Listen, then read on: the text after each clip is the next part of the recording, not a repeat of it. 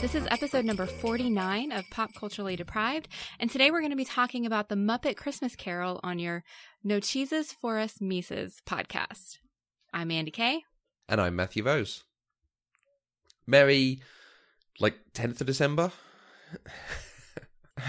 The 10th of December is a Sunday, so... 13th. Okay. 13th? 12th. Merry 12th of December, Mandy. Merry 12th of December to you too, Matthew. We are well on our way towards Christmas now. So we have the second of our Christmas season. I think we probably, at this point, don't need to remind anyone that we both quite love Christmas. I'm fairly sure everything that's gone on Twitter and all the pictures of decorations and things, people are pretty aware of our feelings on Christmas. Well, I'm not sure people really know. They need to be visited by three podcasting spirits to show them the podcasting meaning of Christmas. I don't know. I can guarantee you, though, there will be many more pictures and tweets and Facebook posts about Christmas because Christmas is amazing and it's pretty and I love it. Excellent. We are covering a film based on A Christmas Carol, and I almost dove into this conversation last week. You probably heard that I had to pull myself back at one point when talking about Christmas movies, because I started talking about how this is the thing. I love A Christmas Carol. It is one of my favourite stories in general. It's immaculately told. It's funny. It's clever. It's heartwarming. It does wonderful things. There are some amazing adaptations out there. So I'm quite excited to be able to cover at least one of them. What are your feelings on A Christmas Carol? Okay, I think this is the time that I need to come clean and admit that I hate Christmas. It's all a ruse. No. I have never actually read A Christmas Carol. Okay. And when I was looking up stuff after I watched this movie, I was genuinely surprised to find out that it was a novella and not a full-length novel. Told across 5 staves. Even that structure of it is really clever because it is a carol and he uses the spirits to keep the story going. But in general, I mean, I'm very familiar with the story. I have seen various adaptations in movies and TV, retellings of it in other movies and that sort of thing. So this was something that I came into wholeheartedly knowing what the story was going to be that we were watching. Yeah, that's where I am on that. So there are, like you say, there are a lot of adaptations of A Christmas Carol, some of which are great, some of which are not so great. Do you have any that stick out in your mind? The adaptation that actually made me realize I really do like the story behind A Christmas Carol was the 2009 film where Jim Carrey played Ebenezer Scrooge. Mm-hmm. Okay. I don't know why, but I absolutely love that movie. I watch it every year since it came out, or almost every year. And anytime I see it just on TV, I will stop and watch it. I don't know why it engages me so much. I don't know. It might be the cast because it had an incredible cast besides Jim Carrey in that lead role. But yeah, the animation was fantastic and it was just good. I have not seen that adaptation. I probably should. I definitely recommend it. If it's that good. It's that good to yeah. me. How about that? Okay. The one that I remember from my childhood watching, and I think part of this is because it's like half an hour long, is Mickey's Christmas Carol. Okay. Which actually has Scrooge McDuck as Scrooge. Which is perfect in and of itself. But is very, obviously, kid-friendly. So that's very good. Okay. Yeah, I have not seen that one. I don't think. Yeah. There is a version called Scrooge from 1951 with Alastair Sim, who is a phenomenal actor. And this is one of those, he was almost born to play this role eventually in his life. That's a really good, proper adaptation. There is one that I watch most years that I will link to in the show notes called 1200 Ghosts, It's about an hour long, but a chap took a year of finding every adaptation he could. In fact, he finds 400 versions of A Christmas Carol. My. And he turns them into a supercut, effectively, of all the different moments going through it. So you have him reading out the narration from the sort of quasi-Batman comic that does this. He's got that 2009 version. He's got the Alistair Sim version. He's got the Hallmark versions of it. He's got one that was, I think it's called like Carol at Christmas, and it's about a woman who runs a department store. Yes. Being haunted. He's got some film with Martin Lawrence as Scrooge, but he's kind of head of a family in a strange way. He's got what appears to be an erotic version of it. Oh, goodness. Okay. It's really good. It is so solid just to watch all these different ways that people have done it. And cartoons. The SpongeBob SquarePants does it. The Rugrats do it. All this kind of thing. Just intercutting it together, and every so often he just has sort of 5 or 6 different versions of the same line because it's such a pivotal line. Mm-hmm. Yeah, I will link to that. It is wonderful. It makes me very happy. Oh, I look forward to watching that, actually. So, we're going to have a proper conversation about The Muppet Christmas Carol. I'm going to give you some history on it. It is a 1992 Christmas musical fantasy comedy drama film. Thank you, Wikipedia.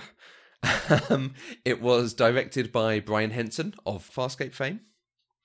It stars all of the Muppet favourites from that time, along with Michael Caine, cast as Ebenezer Scrooge. Sir Caine was considered for the role alongside Ron Moody, Peter O'Toole, David Warner and George Carlin. Before production, he told the director that he would play this movie like I'm working with the Royal Shakespeare Company. I will never wink, I will never do anything Muppety. I am going to play Scrooge as if it is an utterly dramatic role and there are no puppets around me. Apparently Brian Henson said that was perfect. Okay. I think a couple of those people in there, Ron Moody and George Carlin particularly, I can't see them playing this straight. They would have interacted with the puppets a lot more. Definitely. George Carlin especially. Yeah. At the point this film was released, it had been 8 years since The Muppets Take Manhattan, and the only TV properties in that time with the Muppets were The Jim Henson Hour and Muppet Babies. It is the first full Muppet productions after Jim Henson's death, and is the first time that someone different played Kermit the Frog. The Muppet Christmas Carol performed modestly at the box office despite an incredibly wide release in many theatres. It took $27 million in the US against a $12 million budget. That's also the Christmas season that Home Alone 2 and Aladdin were released and dominated, as well as A Few Good Men and The Bodyguard also being released. So there wasn't much air in the room for a film like this, I think. Right. Those are some big movies to try and come up against. Yeah. Looking at that whole period, I mean, Aladdin particularly, Aladdin was out for something like 6 months in the end, but even just 1992, there were a lot of films that I look at and go, oh, that was solid. That would have taken a good amount of money. So it's a shame, but you can't then hold the film back for a year because you've also released Home Alone 2. Right. Yeah. I never asked you why you didn't watch this. You did not. I was going to ask you if you skipped that on purpose. Yep. Mandy, how come you've never seen Muppets Christmas Carol? I was a Muppet Babies girl, and for some reason, being a fan of the cartoon Muppet Babies never really translated into the puppet Muppets for me. Mm-hmm. I don't know why, honestly. But this was actually my very first Muppet movie ever. Okay. So I mentioned there Muppets Take Manhattan. You've not seen that? Nope. And you've not seen the 2 recent ones? There are recent ones? The Muppet movie and the Muppet movie sequel? I can't remember what the latest one is called, but... Nope. Okay. If I don't know they exist, I certainly haven't seen it. Okay. Do you want to give us a brief idea what this film is about? Are there really people who don't know what A Christmas Carol is about? I mean, but just in case, Ebenezer Scrooge is visited by the ghosts of Christmas past, present, and future to try and change his heart. Yeah. And it's probably telling that the word Scrooge means a very particular thing to us now. Yeah, I was actually, when I was trying to write out that synopsis, I was thinking the Scrooge, Ebenezer Scrooge, and I was like, wait, I can't say that, but that's what he is, but that's who he is. Yeah, it was this whole big debate in my head, and that's what I came up with. It is a synonym for miserly grumpiness. So Absolutely. How were you able to watch the film? It is available on HBO Go here. So if you have a subscription to HBO in the United States, or I assume anywhere, then you can watch it. What about you? Remember last week I bought Christmas Vacation from a secondhand DVD store? I bought this one at the same time. Yeah, I really need to start going to secondhand stores. Yeah, I think £3 for the two of them, something like that. Worth it. However, in the UK, it's also available on Sky. I think it's on Netflix and Amazon as well. So, hooray! I just think it wasn't at the time that I needed to watch it. Fair enough. Which is the 11th of December, obviously. Wink. Christmas in November. I'm going to be burnt out by the 1st of December, I'll tell you that. The 1st of December is next week, so you will not yeah, be that's how burnt much out. I'm into Christmas already. Okay, so this is your first Muppet film. What were your expectations for it? Because it's a Muppet movie, I was wary, honestly. Because Muppets. I mean, I feel like that's a terrible thing to say, especially coming out of our Farscape viewing earlier this year. But these are different. I mean, Muppets are different from puppets. They're visually different. The style is different. And I just didn't know what to expect coming into it as an adult, if that makes sense. Mm-hmm. Yeah, I get it. What's you said you watched Muppet Babies. Do you have any other experience of the Muppets? Does Sesame Street count? Yes, they are part of the Muppet canon. Yeah. The Muppetverse. Right. So, I mean, I have a vague awareness of the actual Muppets, probably just from seeing them around, and they've been in lots of commercials over the years. Mm-hmm. So beyond that, it's Sesame Street and Muppet Babies for me. Okay. The big star of this is Michael Caine. So Kermit the Frog, for the first time, is not playing the lead character. What's your experience of Michael Caine? So the list of movies I've seen with Michael Caine in it is longer than I expected it to be. However, it's atrocious when you consider how long his filmography is. Because that man has been in every movie ever made since the 60s. Yeah, kinda. So I have seen him in the Batman movies. He obviously was Alfred. Well, I haven't seen the third one yet, but we'll get there. He was in The Prestige, which is fantastic if you haven't seen it. Interstellar, Inception, Miss Congeniality, which I think was my introduction to him, and The Cider House Rules. And then I kept seeing that he was in Bewitched, and I forgot that I actually watched that movie because it was a dreadful movie, and I don't remember him in it. But I did watch it at some point. My brain has just blocked it out. Okay. So you've seen basically everything that Christopher Nolan has done because he cast Michael Caine and everything. Yes. Got it. Okay. But key amongst this, you've not seen Zulu, Alfie, The Italian Job, Get Carter. None of them. The big young Michael Caine films. Yeah, no. This movie is legitimately the youngest I've ever seen Michael Caine. Okay. And of course, Jaws 4, I did see that, and I was like, that kind of makes me want to watch it, but no. It's really bad. Yeah, we do. I think we have at least one other of his films on the list, so Okay. we will get to him again eventually, I'm sure. Yeah, he's a pretty good yardstick of quality. As much as you say he does everything, there are people who do everything and it's not great. Robert De Niro, I'm looking at you.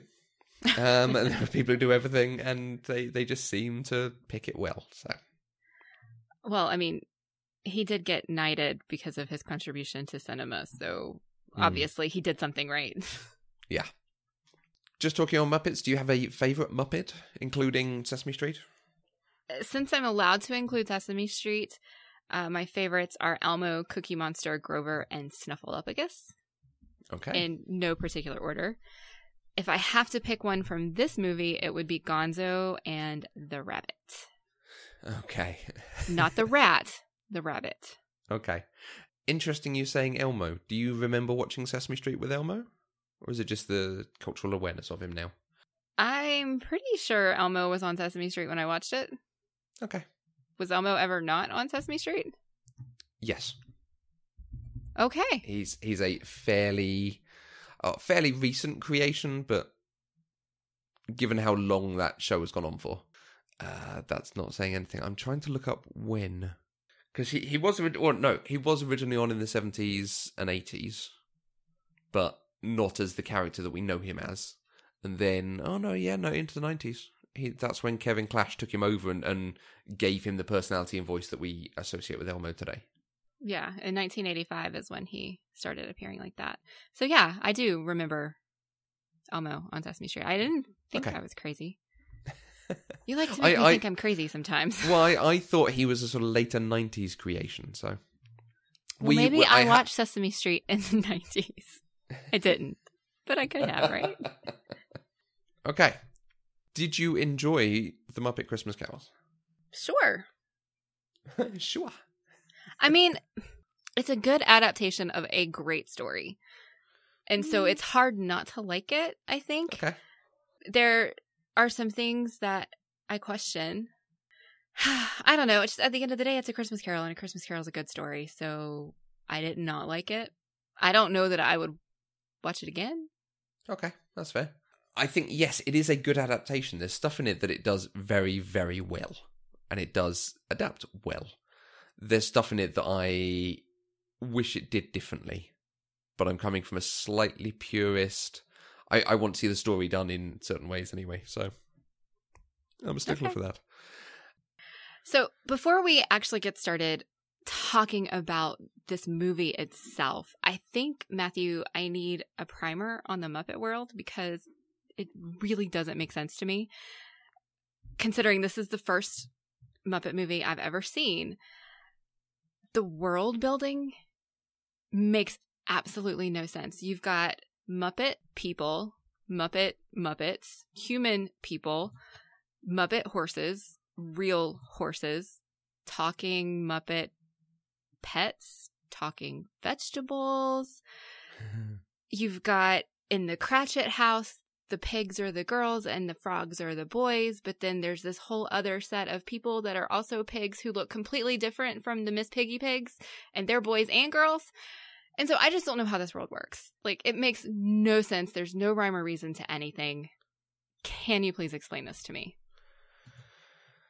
How to explain the Muppet verse? Let's go across the Muppet verse. It's not the easiest thing to explain, but effectively they are people in this world. The Muppets are just other alive animals. For the most part, okay? Certainly when we're talking about Kermit and Elmo and Big Bird and Miss Piggy and so on. Yes, they do things with vegetables and horses and so on. It's all for comic effect. In the same way another franchise would do it with cartoons, potentially. In here, it's some sort of puppetry. So basically, I just need to go with it and accept it for what it is. Yeah. Okay. There is probably a whole conversation to be had about the fact that the girls are the pigs and the boys are the frogs. So are they saying that there is a gender line there or something? No, it's probably just happenstance. Well, yeah, because there's the other pigs that are clearly pigs, but they look different and they're boys. So yeah, it's just a thing. I guess they wanted their family to be Miss Piggy girls and Kermit boys. So I will just accept it. I guess that's all I can do. For the most part, they are all representative of some other type of animal, but it is now a sentient bipedal animal, generally. Gonzo's the only one who's not. Gonzo is a Gonzo. What is I don't understand. He's no a sentient bipedal creature, isn't he? Yeah. Yes, but he's not representative of any particular animal. He's not a frog or a pig. Oh, okay. Well, I mean, neither is Animal. Or fair. Beaker. Beacon and Dr. Bunsen are actually people, I think. Okay. Just, again, cartoon versions of people. Right. Okay. Yes. Deal with it. I am dealing with it. I just needed to know that I wasn't missing something and that this Muppet verse is completely illogical and whimsical. Yes, absolutely. That Okay. is the thing with it. And there's representatives of all different sorts of animals. There's a spider. Why is there a spider Muppet? Why? Why? I love that scene. I think No. it's so important. The not even just in this, in the tale as a general thing, the fact that people are robbing Scrooge, and the original story is they are robbing him of the clothes he's going to be buried in and his bed curtains, and selling it on, and that's the only people who are showing emotion at his death. Is people profiting from it. So there is this continuing thing of spiders are creepy and sinister and stuff, and that's what I think that scene is leaning into, because if you need a sinister, creepy thing, you make it a spider. But it's a Muppet. I mean, okay, it wasn't creepy or sinister or even scary, but I just don't do spiders, you guys. Spiders? No. And so a spider Muppet, like, I jumped and was not happy that there was a giant spider Muppet, even though he was wearing his little suit on all of his 8 little legs. Well, not little legs because they were big. Why is it always spiders? Okay, let's talk about this as a proper adaptation of the original story, though. Do you feel it works well? I think you've said that you like it as an adaptation. Maybe that was the wrong thing for me to say. I like parts of it.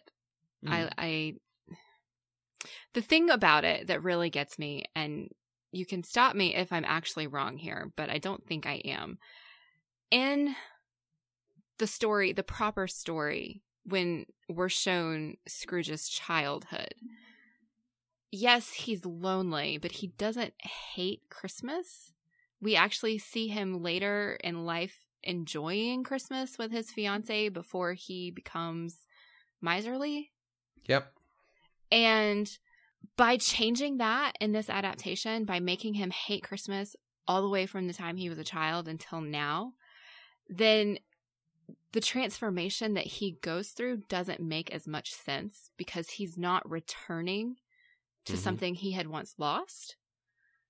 And I think that does detract from the adaptation a little bit, or actually a lot bit. That's my issue with it as well. Because the moral of this is he has become obsessed with the accumulation of wealth. And to the detriment of his feelings towards men. Or mankind, rather. Whereas when he grew up, he was happy to have fun and join in with the party, and he wanted to be with the boys and at school and so on. So, and spend time with his sister, in fact. Yeah, his sister wasn't in this adaptation at all, was she? No, not at all. So, yeah, by changing that, they kind of fundamentally change the moral of the story. Yeah, the message is now, you should enjoy Christmas. And if you don't, you are wrong. 5/6 of the world's population who don't celebrate it. Right. I just made that number up, by the way. It's probably much higher. Do you have any thoughts on why? I'm not sure I do, so I'm not setting you up for anything here, but do you have any thoughts on why they would change this in making this adaptation? No, I mean, unless they were specifically trying to make that the message that you must like Christmas because they wanted to have a positive Christmas message for kids or something. I don't know. That doesn't make sense because the real adaptation is definitely a positive Christmas story. So yeah, I don't know. The only thing I wondered is, are they dumbing it down slightly? Making it a little bit more obvious so it's more accessible for children? But the moral of the film Hook is effectively someone who's grown up and lost his joy of youth and figures out how to reclaim it. Mm-hmm. So it's not like it's a story that can't be done for children. Right. It doesn't make sense to me. Okay. Unless they needed to save time somehow? Yeah. I don't know. Maybe. But there it is. So that's a thing. I don't think it necessarily takes away from it because there is still a good moral center to it. But I do like the original story, that it's about having lost that joy or that caring for other people and regaining it through the visit of the spirits. Yes. I think learning or relearning what you once had is stronger than just watching all of these scenes and then suddenly being a different person. And that's why it's so important, the relationship with Belle, that we see they're introduced at Fozziwig's party in this, which is a great pun. They're introduced and he falls for her or has caring for her to start with, and then we see that progresses into a relationship, and eventually actually he has stopped caring. He is saying I love you out of, that's what he says to her, but actually her feeling is, no, if we were not together you would now not pursue me. So it's good that is included. Like you say, the sister's gone, but that's still there. But she loses a whole chunk out of this film. And there is a song that she is given. Love is Gone, I think it's called. Love is Gone, Love is Gone. Which was cut from the theatrical version.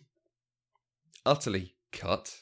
Like the bit where she says her line and then stands up and sings for like 5 minutes and then walks off, and you see Gonzo and Rizzo and Michael Caine crying. The song is cut, but her standing up and her walking past them is still there, and suddenly they're crying. Yeah. It was reintroduced for, I think, the video version. It was then, or maybe it wasn't even on that, it was then reintroduced for the DVD version, but only if you watch it in full screen, not if you watch it in widescreen. Interesting. Yeah. So there is a proper divide here over whether that song should be there or not. I went and looked it up on YouTube because once I finished watching this movie and I started talking about it on Twitter, people started asking me about this song, and I'm like, I don't know what you're talking about. And then I started worrying that I had like completely stopped paying attention and missed a whole 5-minute song. So I went and looked it up, and then I rewatched my version, and definitely in the version I watched, the song was not there. It cuts from her line to her standing up and walking away. And so I started listening to the song. I did not finish the song. No. It's stationary. It is just the two of them stood there, and you're just seeing reaction shots as she sings. Right. And for every other song, except for, I think, the last one or the next to last one that Scrooge sings, they're all Muppet songs. And so it was weird all of a sudden to have this long ballad sung by just one human woman. Yeah. So I'm glad they cut it. It works that Scrooge is the only one who sings at the end, that it becomes his song once he's into this place. Yeah. We had a couple of good comments about this. Like you said, everyone did bring it up pretty quickly. Our friend Jan at JLMO said that Muppet Christmas Carol is truly the best interpretation of Dickens. It retains so many lines and humour from the original, plus the songs are brilliant, plus Muppets. We quickly got a reaction from at Captain Ocean, who said, "This is all true. Although I'd quibble that there is one song that is not great. It is important for understanding Scrooge's past relationship. Overall, one of my favourite holiday movies." And they then had a whole conversation about whether they've got a version that's edited out, and do they feel like it breaks anything. It doesn't break it, it just makes those reaction shots, I think, a little, oh, they're suddenly crying, that's a bit weird. See, I didn't find it weird, but I wonder if that's just because I'm so familiar with the story. Yeah. That I understood what was going on, and I was bringing my own interpretation and context to it. Because it didn't seem weird to me, because I'm like, oh, they just broke up. That's why they're crying. I also discussed this movie several times with Josie from the Stand By Me episode a couple of weeks ago. And we were talking about this song specifically, and she said that she always fast forwards it. Just skips this. And I was like, oh, that's really interesting. Which version have you got? Because, how are you watching it? It turns out she doesn't have a version that has it on, or she doesn't watch the version that has it on. She's just so used to when Belle turns up, fast forwarding. So, funny story, when I was actually searching for this song on YouTube so I could listen to it, I found a YouTube video that said, here's the right way to watch Love is Gone, or whatever it's called. And so I clicked it because I was thinking, oh, this is the one that I need to see. Right. And It's a YouTube video where it's playing and you see her segue line where she says, love is gone, or whatever she says. And then you can tell this is a VHS that they're recording. They're like recording a screen with a VHS, and they hit the fast forward button and they just fast forward through the whole thing. And when it's done, they start playing it again. Excellent. And I was greatly amused by that. I like that. Yeah, they got it right. One of the other big differences in this is that Jacob Marley, who was dead to begin with. That's how the story begins, Rizzo. The Marleys were dead to begin with. Oh. Jacob Marley is now Jacob and Robert Marley. I was confused by that at first, but then I realized that I recognized the two grumpy old men who usually sit in the balcony and heckle people. It's Statler and Waldorf. Yeah, I have no idea what their names are. I'll take your word for that. But then I realized, I mean, that's why they did it, because they wanted a grumpy old man, but you can't have one of those characters without the other. Exactly, yeah. Did it work?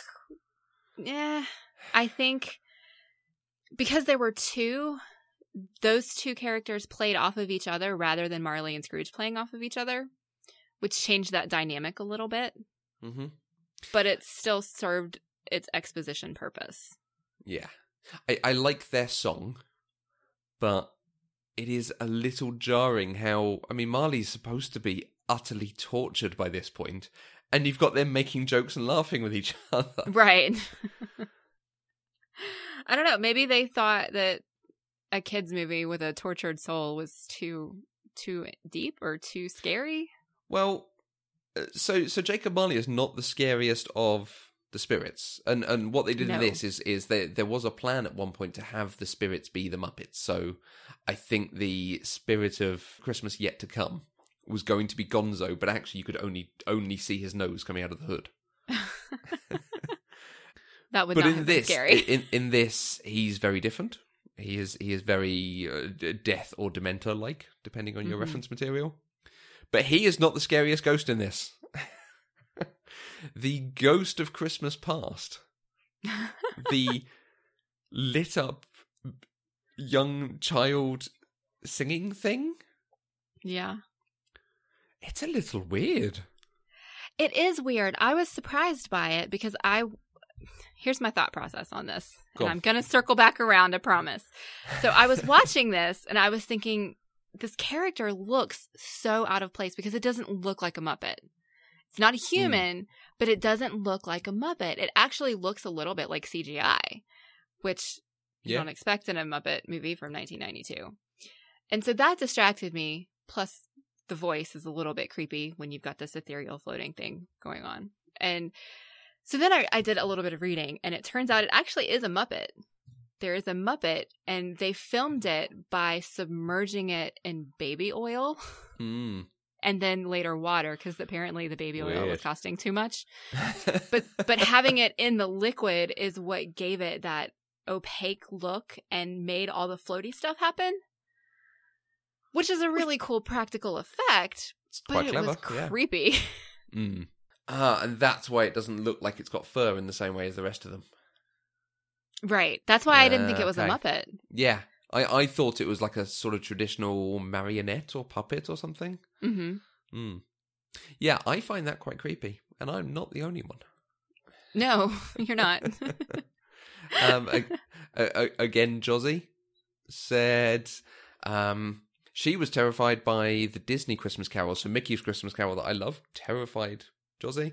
But when her high school buddy showed me this one, I was hooked by the cute bunny, and it became a sing-along tradition. But that floating baby ghost thing, man, that's got to go. No, no, no. I appreciate that. Yeah. Although, if you do watch the 2009 version, they kind of borrowed from that a little bit. Oh, really?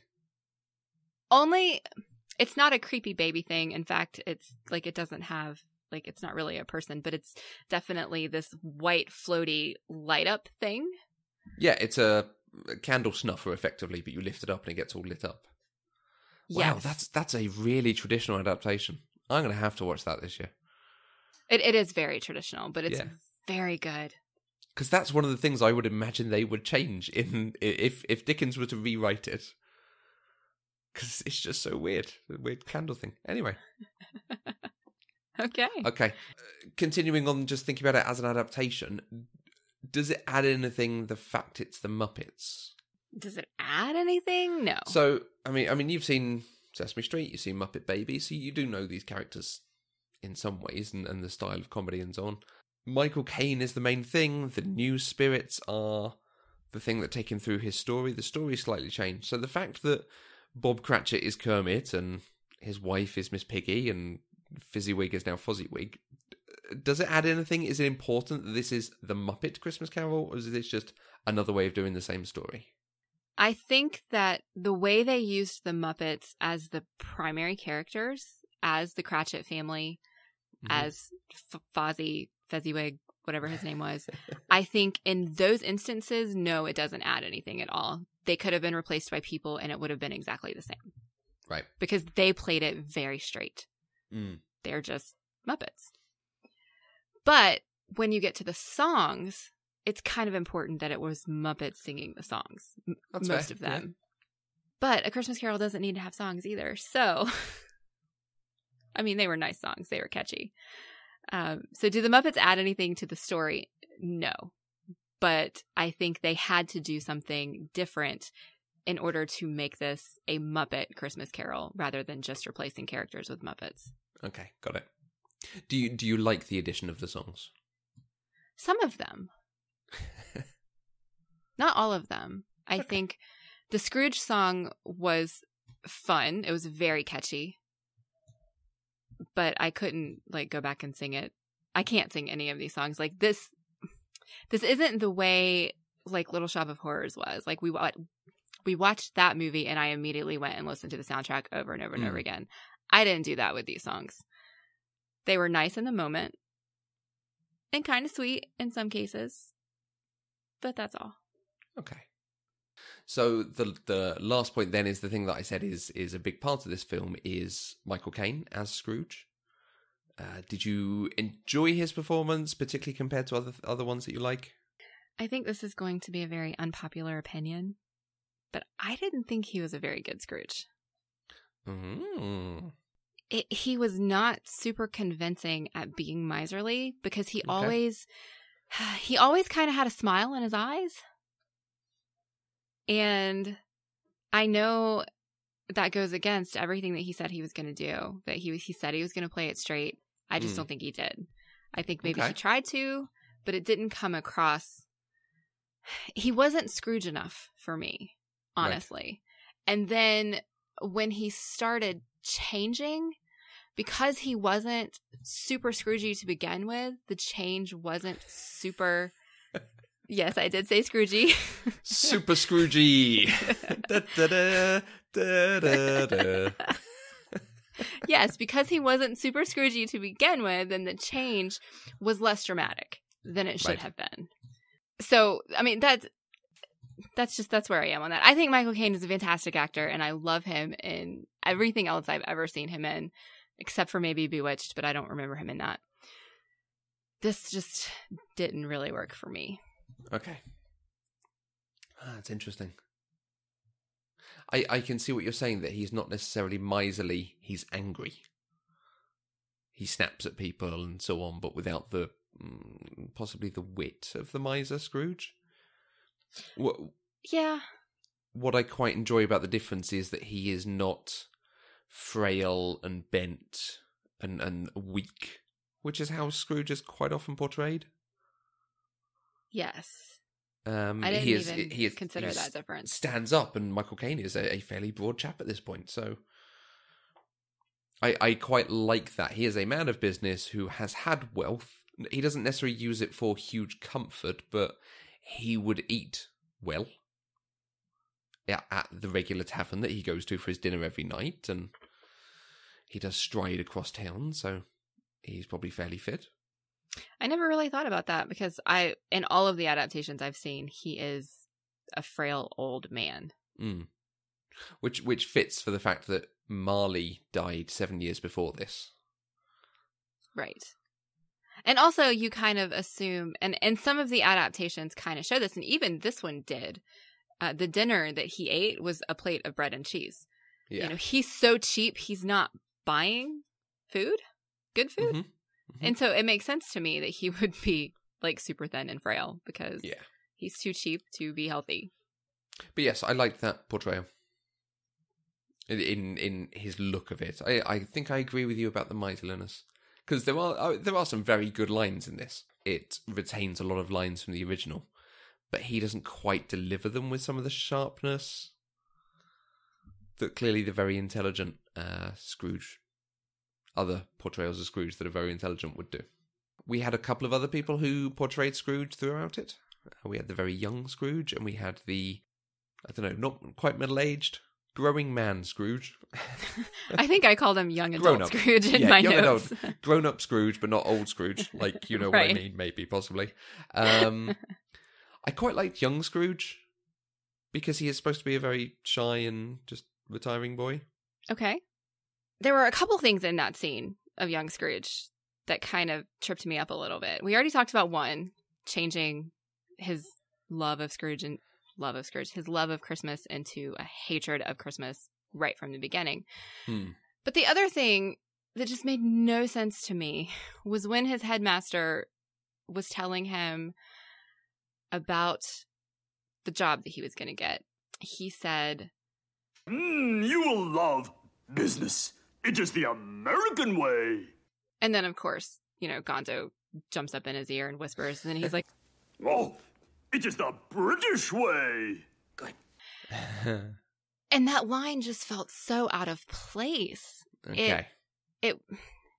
One, I feel like it's humor that would go over the target audience's head. Like, that's not humor that a child would get. And two, why is it there? It just didn't make sense to me. Do you have an answer? I do. Okay. I 100% have an answer. Not every child will get it, but not every child has been able to watch The Muppet Show at some point in their lives.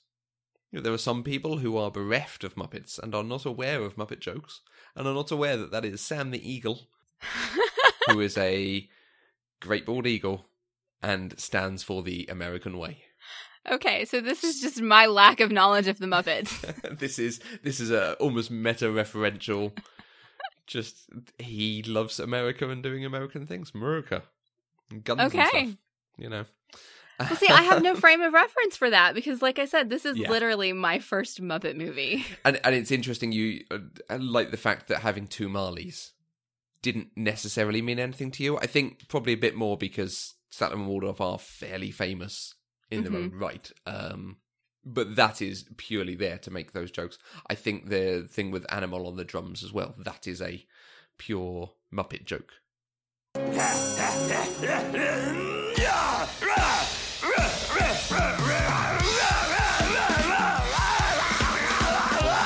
Yeah, see, that one, I've seen things like in passing or clips. Like, it just makes sense to me that Animal would be on the drums, except I forgot his name when I was talking to a friend and I called it Monster, and my friend was like, "No, you mean Animal." And I was like, "Oh yeah." Hello, Kid Monster. Hello, Kid Monster. Yeah, there are things in this that will appeal to children who like Muppets because they are, you know, they like the catchphrases or the standard things. There's a lot of slapstick for the Muppets. The Rizzo the rat falling onto the spit, turning the turkey, and so on. The goose.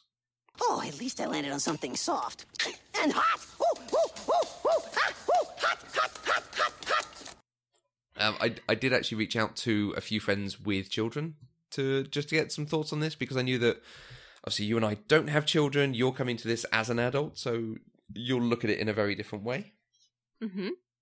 We got some very, very nice different bits of feedback. My sister, I was sure this was a favourite of my sister's, and turns out, yes, it is, because she watches 4 versions of this film, of this story, every Christmas Eve, but this is the first one they watch. She's watched it with my nephew, who loves it as well. He loves the Muppets because apparently they are really funny, especially Gonzo, and they go on in adventures, and they're singing, which is fair. That is 100% accurate. Yes. At Generosity said that she's only just started watching it recently, but it's a Christmas movie that her kids love, and it's still very enjoyable for the parents to watch. The music's particularly nice, as it's not just carols, it's original music. And Josie, she says she does watch this with her, she hasn't watched this with her 5-year-old, so she did watch it.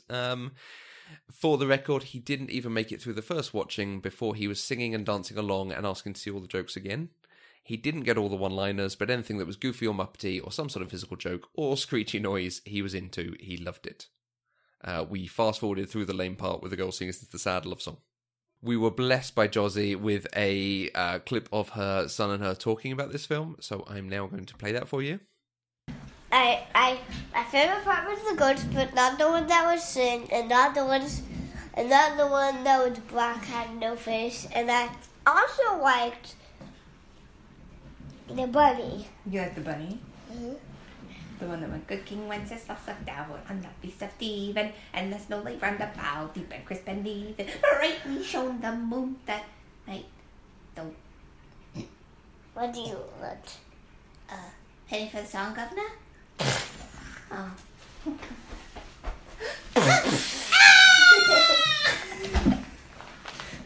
Well, that was mean. I didn't have to throw the wreath at the bunny. I thought you liked the bunny singing. Again! You're so cruel.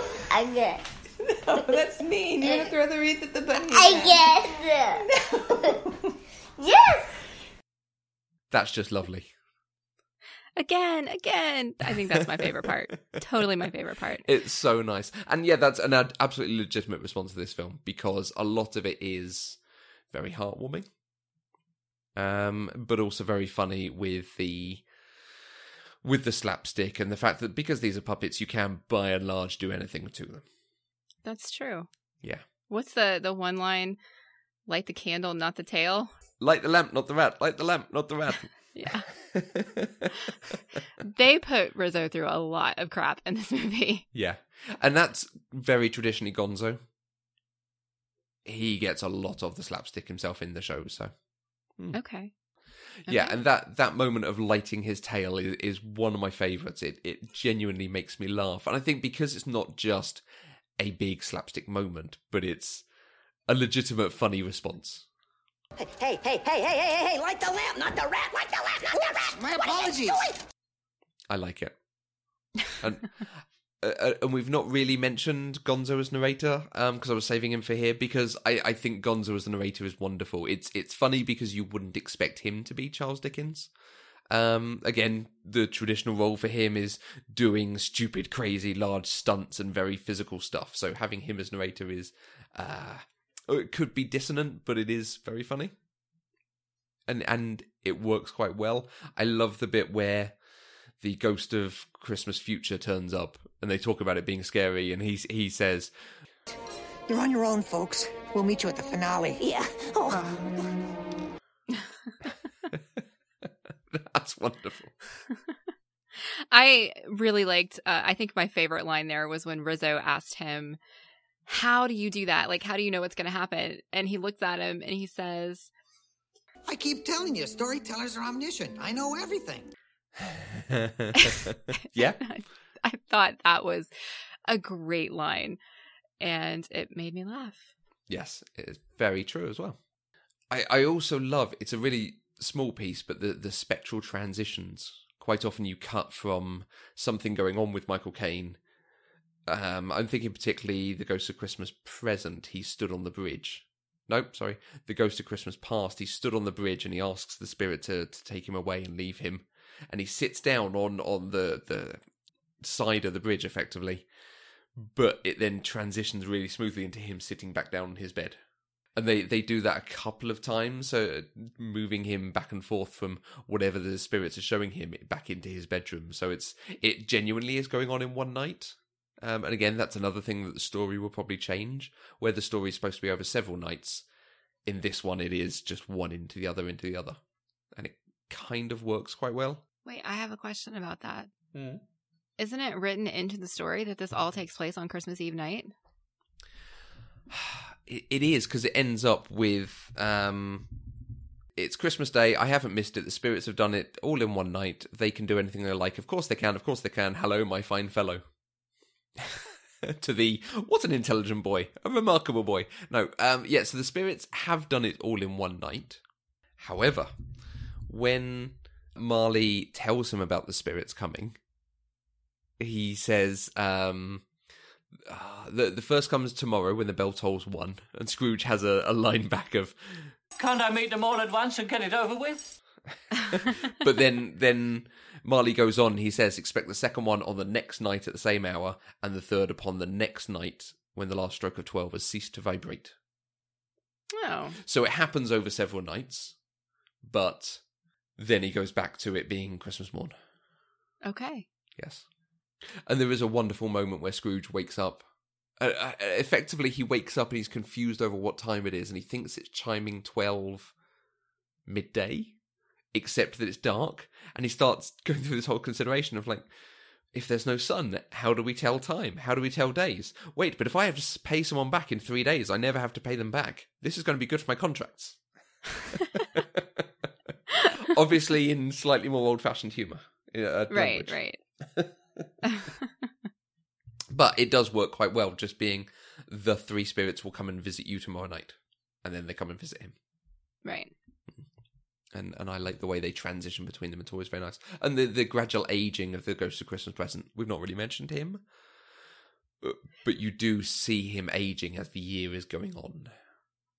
Yeah, I forgot that happened. Like, I was surprised. I'm not sure if that happened in the adaptations I'm most familiar with. It probably did. But it was very, very noticeable in this because it didn't just happen overnight. It was a gradual change. It's nicely done. There is a strange bit with the Ghost of Christmas Present where the spirit brings out the children of hunger and ignorance or something, I think it is. Yes, that was not in this. No. Ignorance and want, yeah. That's a very harrowing moment, I'll tell you that for a fact. I will agree with you. Yeah. So, Mandy, do you have any favourites from this? There were a few things that jumped out at me. My favorite is what I have dubbed the Jazzy Rabbit. Okay. So when the rabbit first showed up on the screen, he knocks on Scrooge's door and then he starts singing, Good King Wenceslas. Good King Wenceslas looked out on the feet of Stephen. Rolled the snowy roundabout, deep and crisp and even. Brightly shone the moon that night, though. And, Scrooge is just being Scrooge, and he just stops. My first thought when I watched this was, that bunny is Jazzy. And that's not going to make sense to anybody who doesn't know Jazzy, and I understand that. But then I found out that she loves the bunny, and she had tweeted to us about the bunny. And then we got the clip that you guys just heard. And she sings the bunny song. Good King Wenceslas looked out on the feast of Stephen, and the snow lay round about, deep and crisp and even. Brightly shone the moon that night, though. In exactly the way I expected her to sing the bunny song. That's how I heard it in my head when I watched the bunny. And so that's the Jazzy Rabbit now. So Jazzy, I'm sorry. It's always going to be the Jazzy Rabbit. It's just all of these little intersections in my life that probably mean nothing to anybody else, but it made me laugh, and I really liked it. That is a very practiced impression. I can see quite how much she got onto it when she watched this. And then I did like the other music. The opening Scrooge song was catchy, and it had lines like, "No cheeses for the Mises," which makes me laugh. That's great. But I think my favorite song in the movie was One More Sleep Till Christmas. Mm-hmm. It was sappy and it was sentimental, and that's exactly how I count time to things I'm excited about. So on Christmas Eve, I literally do say there's one more sleep till Christmas. And, if I'm getting to see my mom, or my mom and I are going on vacation or whatever, it's a countdown of how many sleeps there are. And so that just really, really spoke to me. Yeah. Our listeners who are teachers are definitely aware of that. all my teacher friends are like, this many get-ups until summer. Oh, yeah. Absolutely. One More Sleep Till Christmas is a wonderful song. It is one of the best sentimental Christmas songs. Christmas songs are so often, you know, rocking around the Christmas tree, we're having a party, isn't Christmas great, Little Saint Nick, Frosty the Snowman, things like that. Mm-hmm. This is a great Christmas song that captures that sort of childhood joy of, oh my God, it's almost Christmas, I just have to go to sleep, and then I'm going to sleep, and it's going to be great, and it's all nice, and it's so cold outside, but I'm inside in the warm, and my mum's giving me a big cuddle, and it's just nice and happy. The filming of it, where they come across the penguins sliding about on the ice, Mm-hmm. I love that because, again, the original text has a wonderful moment where Bob Cratchit is finally let go for the day, and he's told he can have the day off, but he needs to come back earlier the following day to get on with work. The line is that the office was closed in a twinkling, and the clerk, with the long ends of his white comforter dangling below his waist, for he boasted no greatcoat, went down a slide on Cornhill at the end of a lane of boys 20 times in honour of it being Christmas Eve, and then ran home to Camden Town as hard as he could pelt. So the slide is effectively a long stream of ice in Cornhill, which is around the corner from my office at work. Okay. And just this thing that he's just come out and there's boys sliding back and forth on the ice. So he slides back and forth on the ice about 20 times. Yeah. See, and that's childhood joy at Christmas. That's someone who does keep Christmas in his way. And I love that they have penguins doing it. I love that you have Kermit doing it, and then Gonzo and Rizzo decide to do it. Great. I like it when you like things a lot because you gush and it's wonderful. And then he runs home to Camden because he lives in the trendy part of London. It probably wasn't quite so trendy at that point. Yeah. I have to say, though, that scene of Kermit walking was slightly disturbing. Okay. You're just not supposed to see Kermit's legs, like Okay. not holding him up. It's just weird. So that's been the posters for the last couple of films, is showing them all walking towards the camera. It's weird. Yeah. That's all I'm going to say. Yeah. On the Camden point, anyone who follows me on Twitter, my Twitter avatar was taken in Camden.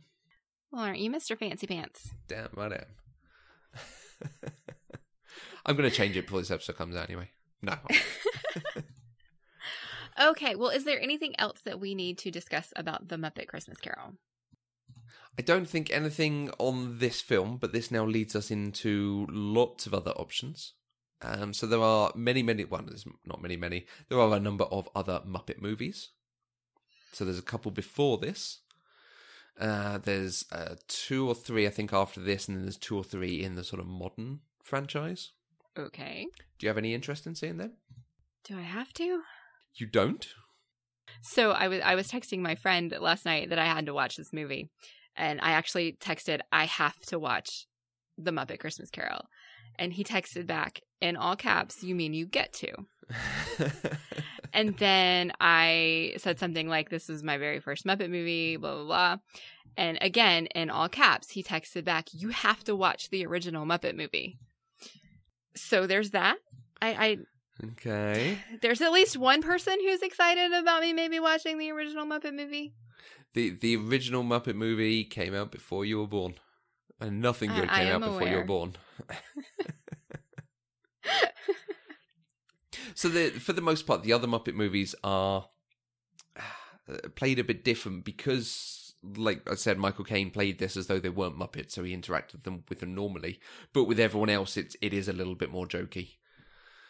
The most recent one had the chap from How I Met Your Mother, Jason something or other. Jason Segel. Yes, Segel. as one of the main guys, and a number of other people along that vein. Oh, wasn't Amy Adams in that? I think Amy Adams was in it.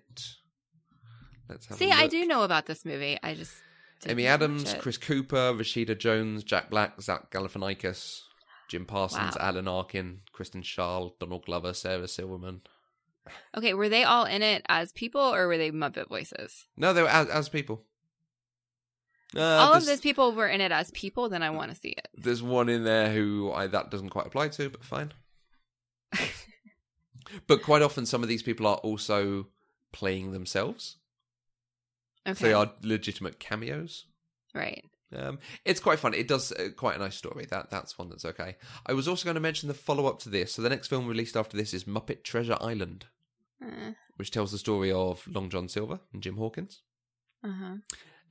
Stars Kevin Bishop as Jim Hawkins. I don't know. No idea who that is. No, I don't know who that is. He's not... Oh, he's British. He's from Orpington. It stars Jennifer Saunders, who is a very funny comedian. It also stars as Long John Silver, Tim Curry. Really? Yes. You're going to make me watch this movie, aren't you? Just because it has Tim Curry in it. With a beard. Alrighty then, I will prepare myself. So, perhaps not one to put on the list, but that might be one to say, stick it on sometime. I can't remember it, so I'm not telling you that it's great or anything. But, it's got Tim Curry in it, so how bad could it be? I imagine that we're going to have a flurry of tweets at us telling us, of course it's fantastic. You have to watch it. Don't let me down, guys. The one after that, Muppet from Space, I think that's the only one I've seen at the cinema that I remember. There's a Muppet in Space movie? Muppets in Space. No, sorry. Man, Muppets from Space. Oh, from Space. Sorry. Huh. I got that the wrong way around, which is Jeffrey Tambor, Pat Hingle, Rob Schneider, Andy Medell, Gary Owens. Ooh. Pass. Yeah, perhaps not. Okay. So that's the future Muppet films that could be on there.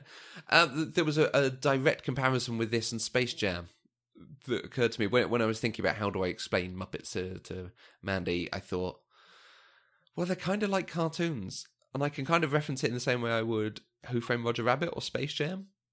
But I'm not sure that you've seen Space Jam. I believe I can fly. Yes, I have seen Space Jam. Okay, that's okay then. Good.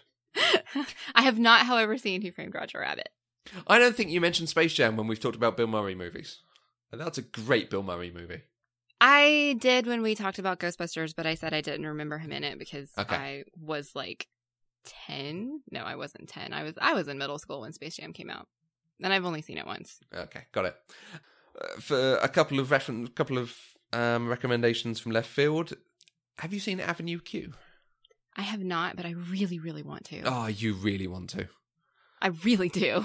I think only Les Miserables is the live theatre production I've seen more than Avenue Q. It sucks to be you on Avenue Q. Sucks to be me on Avenue Q. Sucks to be you on Avenue Q. Sucks to be us. Okay. Because it's wonderful. I am hoping it comes back now that I do season tickets to the theater here every year now. And it was here like 4 years ago, and I just started doing season tickets last year. So I'm hoping it comes back. Yeah, it's due for in the next year or so. Mm-hmm. So we'll see. If I ever do go and see something on Broadway and that's on, that might be. Oh yeah, that might be one. I think maybe only Hamilton and Les Mis could top that. Okay.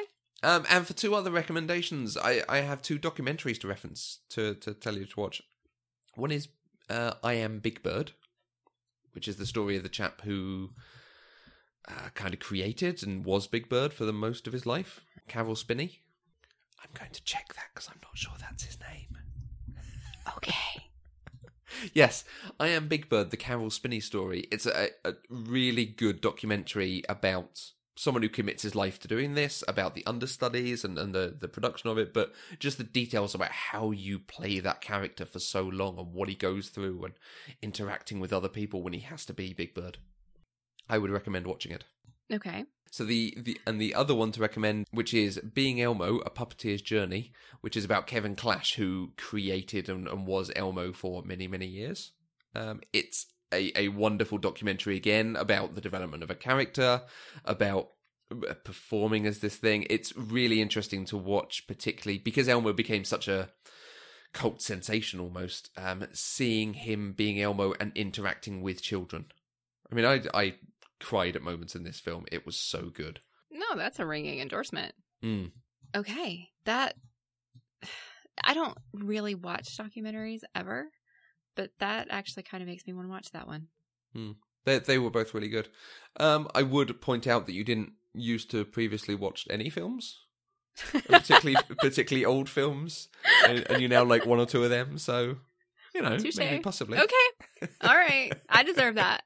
I absolutely deserve that. Okay.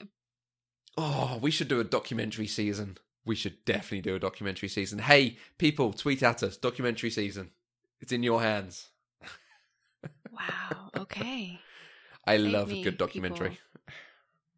People. Honestly, I probably would too. But the only documentaries I've ever seen were ones that were forced upon me in school. Okay.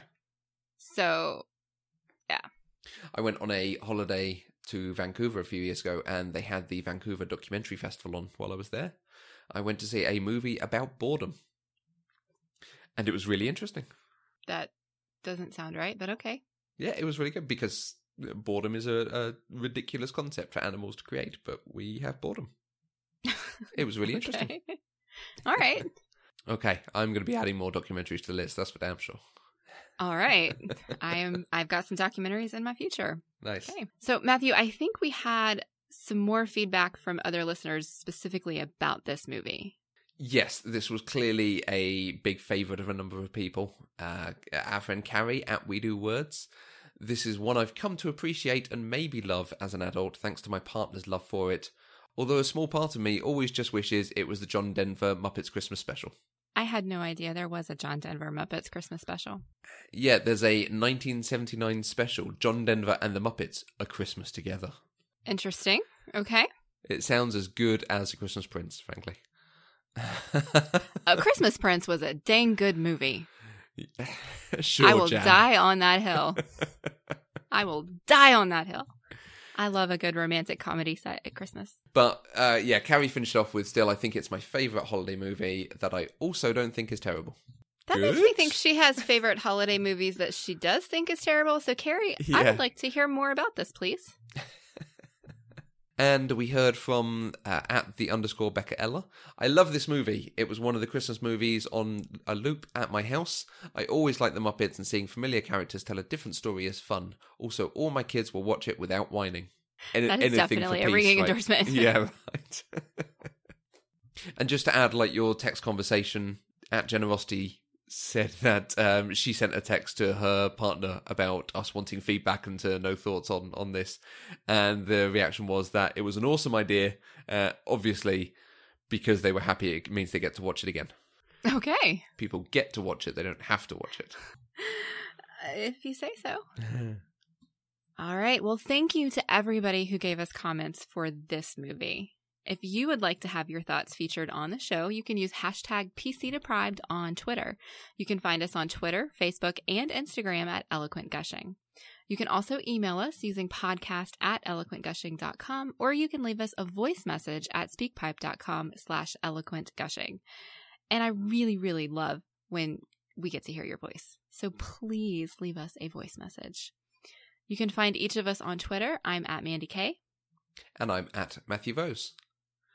We are 100% funded by listeners like you through our Patreon page. Anything you can give, even $1 a month, gives access to exclusive content like outtakes, extra shows, bonus thoughts on other movies that we've seen, and it helps to support the network and develop new shows. To find out more, visit patreon.com/eloquentgushing. And don't forget to visit the homepage, eloquentgushing.com, where you can get access to our newsletter, to get news and announcements about all our shows, and links to the different shows that we do on Eloquent Gushing. Mandy's just launched her new show, Southern Fried Pop Culture, and I loved it. It was so much fun hearing you guys get into all the details. It was just wonderful. Thank you. Thank you. We'll be back next week with another episode of Pop Culturally Deprived, where we'll talk about Season 3 of Parks and Recreation on episode number 50. Until next time, I'm Mandy Kay. And God bless us, everyone.